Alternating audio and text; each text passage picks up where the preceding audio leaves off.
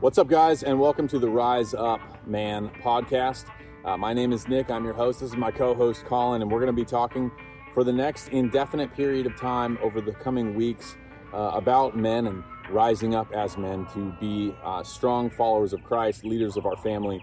And so welcome along, and let's jump into today's podcast. All right, so Colin, we were talking a little bit about this, and I shared with you the whole idea about this podcast and what I feel like God has given to me for it, and you jumped on board with it. Oh yeah.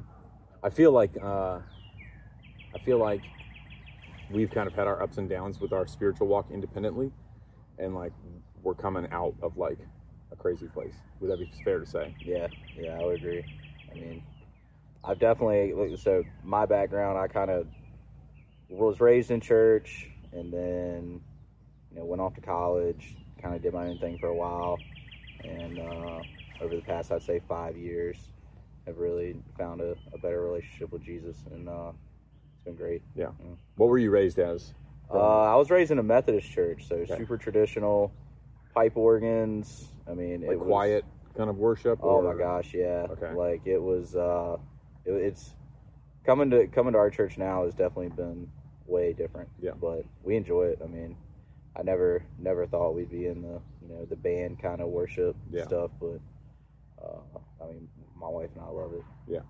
And so I was raised Pentecostal, running around, screaming, jumping, complete whistling, 180, yeah. 180 degrees from what you were raised. Yet we find ourselves sort of on the same path at the same non-denomination church now.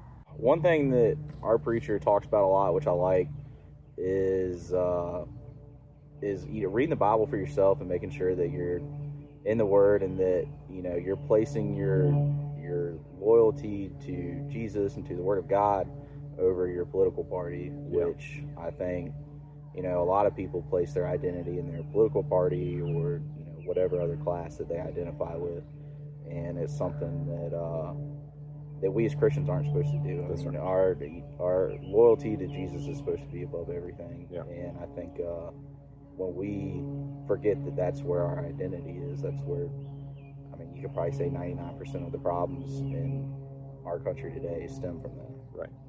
So I think about this, and I bring this up to people, and it causes I get kickback from it because people aren't used to hearing this, and I don't even know where I came up. Or not where I came up, but where I came along with this thinking, but I really grasped it, and that is there's no like Republican Christian, there's no Democrat Christian, right? There's no black church, there's no white church. It's just the church, right? It is just Christians who believe a certain way about something, but like the Bible says, you serve God or mammon, God or money, right? What it's telling us is, for sure, you can only serve God or money, but it's also telling us you can only serve God or something else. You cannot do both. So you cannot serve God and serve, your political ideals, or we place allegiance to Christ. You can only do one or the other. We still love our country. We still honor and respect. But ultimately, for me, and tell me if I think that, the problem is that people think that you have to have 100% one or the other. So they think that if you're placing your allegiance to Jesus over your country, that somehow you don't care about your country. And that's not the way it is. I mean, we are incredibly blessed to live in America. I mean, shoot, I was talking about that with people in a small group last night about how, we are so blessed to live in America and be able to worship like we do, and to be able to, because I'd heard something, I think it was on Instagram, and it was a guy who was preaching, and he was in a church in China, and he didn't realize that when you have a church in China, you preach from pretty much sun up to sundown, because they don't get to meet very often. And people had driven 13 hours to be there, and he was saying that it was just inspiring. There was people there. I think he said he had 20-something people there, and he only had 15 Bibles. And they were about to open up to a passage, 2 Peter, I think. And the lady shut her Bible and gave it to somebody else. And he went up to her after, I was like, hey, well, why'd you do that? She said, well, I'd already had the thing memorized, that whole chapter. Wow. And he was like, that is incredible. Like, you know, in America, we have an average of 2 Bibles per household, and nobody reads them. Yeah.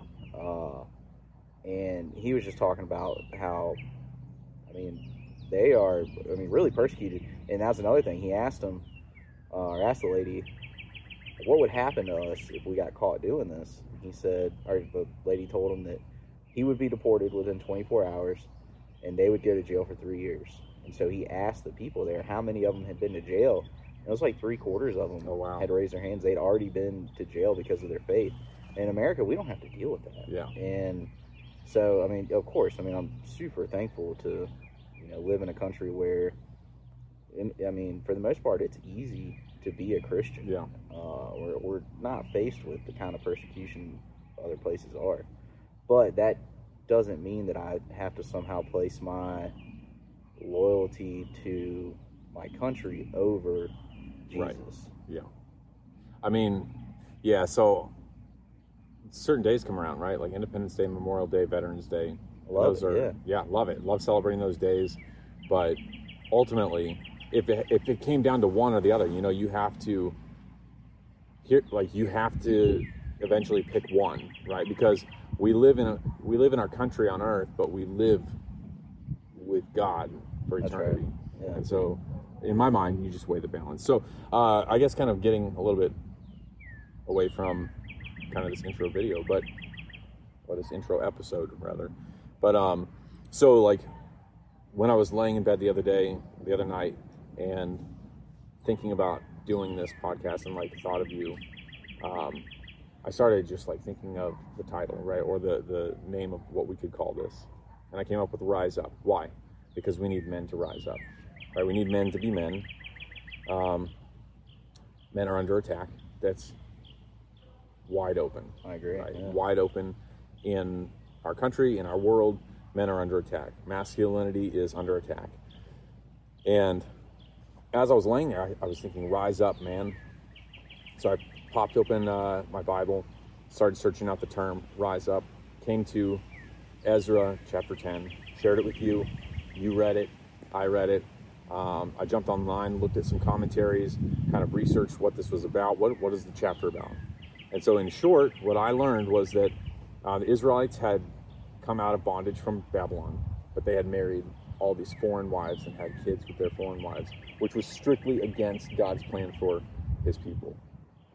And so they feel guilty, they feel bad, they want to be accepted back into God's presence. And so they come up with this plan. We have to get rid of all these women. We have to get rid of all the foreign women born children, the children that they had with these foreign women. And because that's the only way that God would accept them. Thank God we have a God of mercy and grace. In this example, we're looking at the women and the children being like actions or addictions or habits that we as men must get away from to get back into the presence of God. And so they came to this in the verse chapter 10 verse 5. They're talking to Ezra, and chapter 10 verse 4, he says, rise up, this matter is in your hands, we will support you, so take courage and do it. Meaning, rise up, this matter is in your hands. Get rid of your addictions, get rid of the things that are keeping you from God's presence. What verse was that again? Ezra chapter 10? Yeah, Ezra chapter 10 verse 4. And I'm reading out of the NIV specifically for these two words. I looked at NLT and it didn't say rise up. Yeah. I wanted the translation that said rise up specifically for the podcast. And I think this is going to be our anchor verse where we're calling men up to rise up, take back their God-given position as men, as leaders, right? Yeah. Leaders do one thing, they lead. That's what I tell my kids. Leaders lead. It's like what you're meant to do. And so in our house, men, that's what we're, as men, as Christian men specifically, that's what we're meant to lead. Right. And we don't do that anymore. Yeah. And you can see that.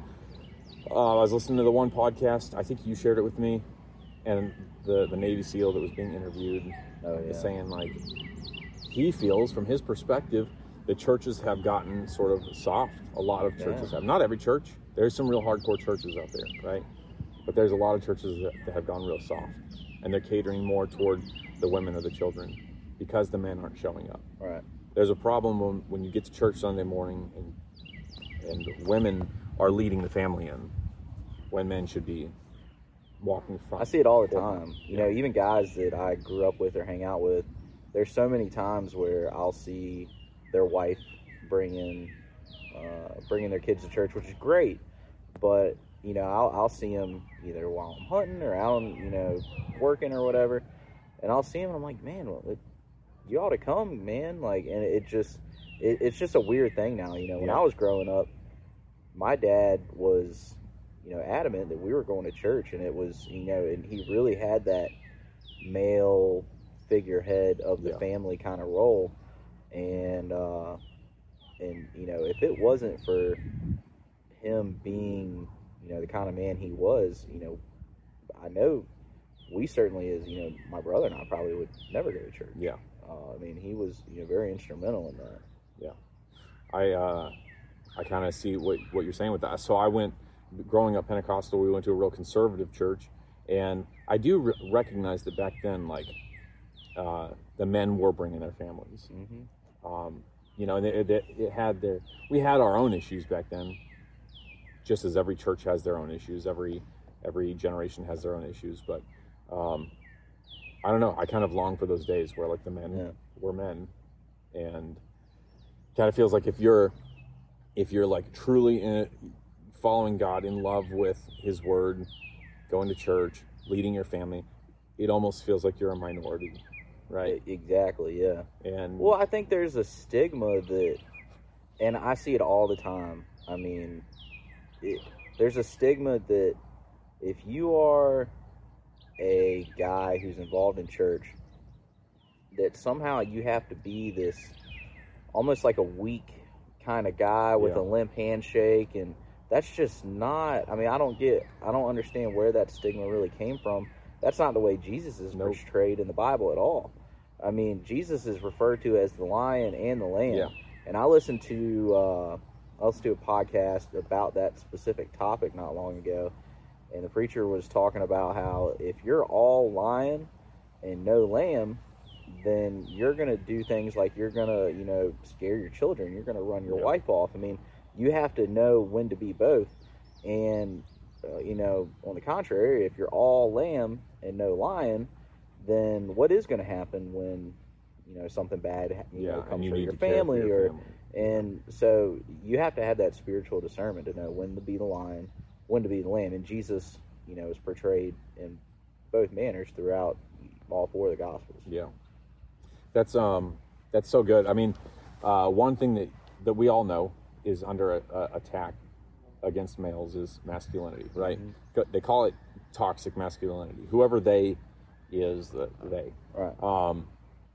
But what I was thinking the other day, this thought popped in my mind that what they call toxic masculinity is your God-given masculinity. Right. And it's, the more I hear about people getting whatever, I don't even know if they cancel people still these days, but the more I hear about people either getting canceled or being called out for being masculine, or saying, you know, that effeminate men are the new masculine, the more I hear about that, the more it makes me want to go fishing, hunting, camping, like do the things, build things, and whatever that they deem as toxic masculinity. And then today I was walking around, I've been thinking about this a lot, and I thought we should recoin the term non-toxic masculinity. Yeah. Right? And that's what we'll call it. Anytime we say non-toxic masculinity, that's our God-given masculinity. Right. And obviously, like you said, if you're a lion all the time, it can go too far. It can be toxic. It can be toxic, for sure. You know, if you're a lion all the time, and the guy that I was listening to gave examples of it. You know, if you're a lion with, you know, I don't have daughters, but you have a daughter, and I mean, so you know this more than I do. If you're a lion with your daughter, you know, she's probably going to be a little hesitant around you. Same thing with your wife. Yeah. Sometimes it's easier to be a lion with your boys, but you have to know when to be the lion and when to be the lamb. And you know, and I feel like that's the kind of guy that women look up to. Yeah. You know, that's what they saw in their dads. That's the kind of guy that they're going to want to marry. You know, I can't imagine many women these days wanting to marry guys who are weak and who can't protect them, who can't provide for them. And in the same sense, so they want that line, but they don't want a guy who is yelling at them and is abusive and things like that. So you have to have that control and that discipline to be both. Yeah. And how, at least from a father's perspective, how my boys see me is how they're going to grow up. Right. So they need to see a measure of lion and a measure of lamb. That's right. Right? Because they need to know how to be caring and loving, but they also know how to be tough. Yep. And my daughter, she has to see both versions, because if she only sees one or the other, she's going to end up marrying somebody like that one day.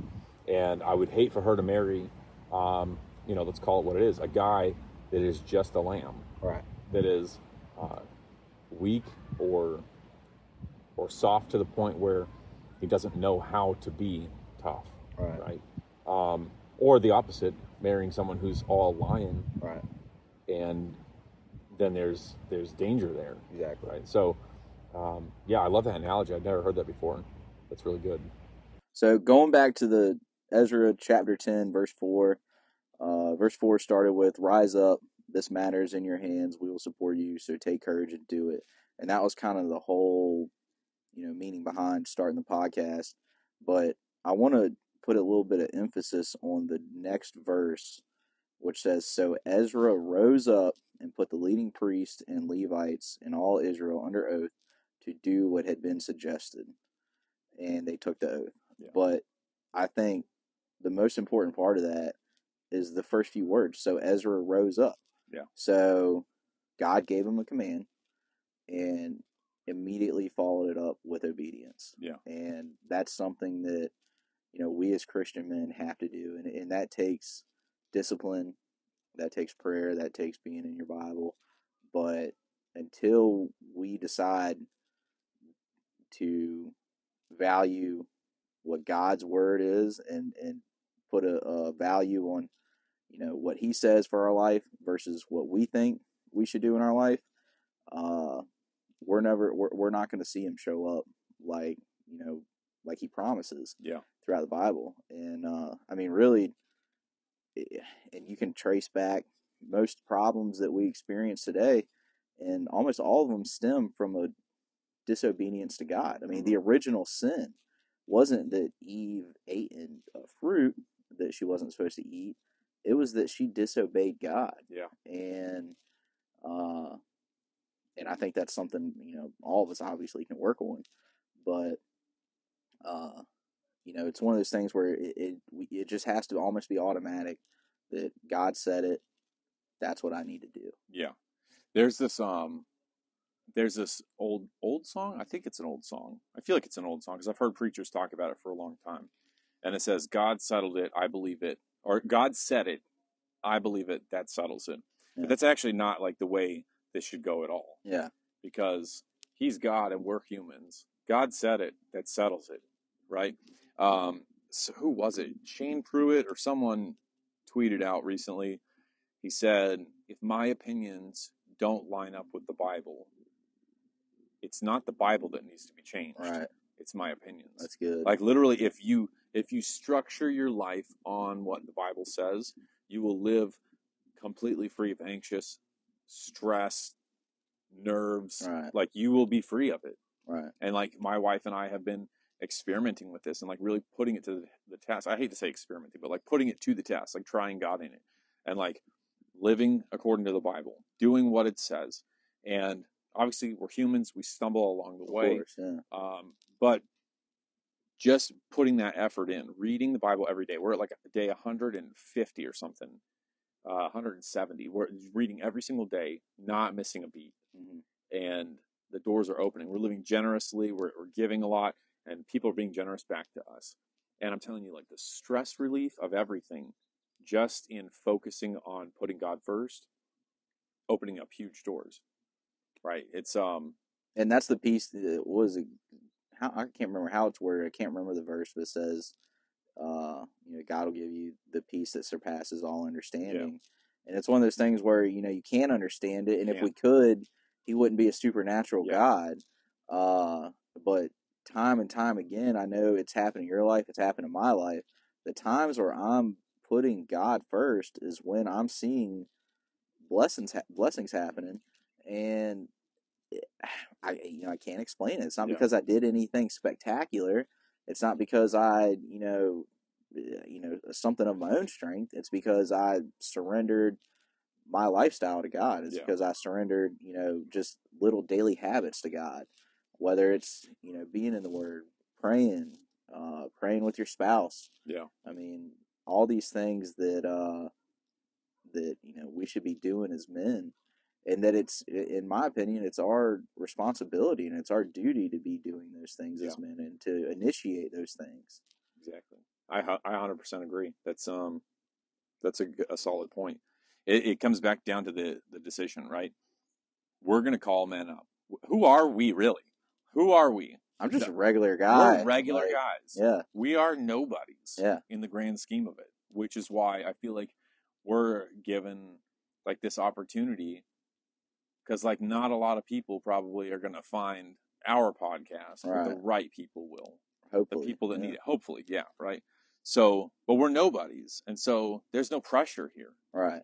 Nor do I want to be somebody. It's not like I'm looking to, like we were talking about that the other day, the 1 Thessalonians 4, living a quiet life, working with your hands, and, some of the people that you and I admire most live that kind of lifestyle, and they just seem like people who, have a peace about them that, I don't have whenever I'm, living a life where I'm trying to be loud about things of the world for stuff. Right.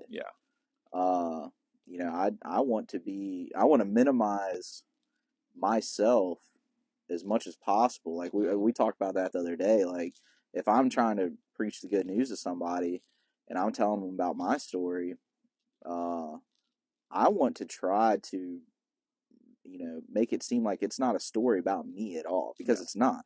It's a story about Jesus and who he is and what he's done and how that has changed my life. But in reality, it's not because of anything that I did. Right.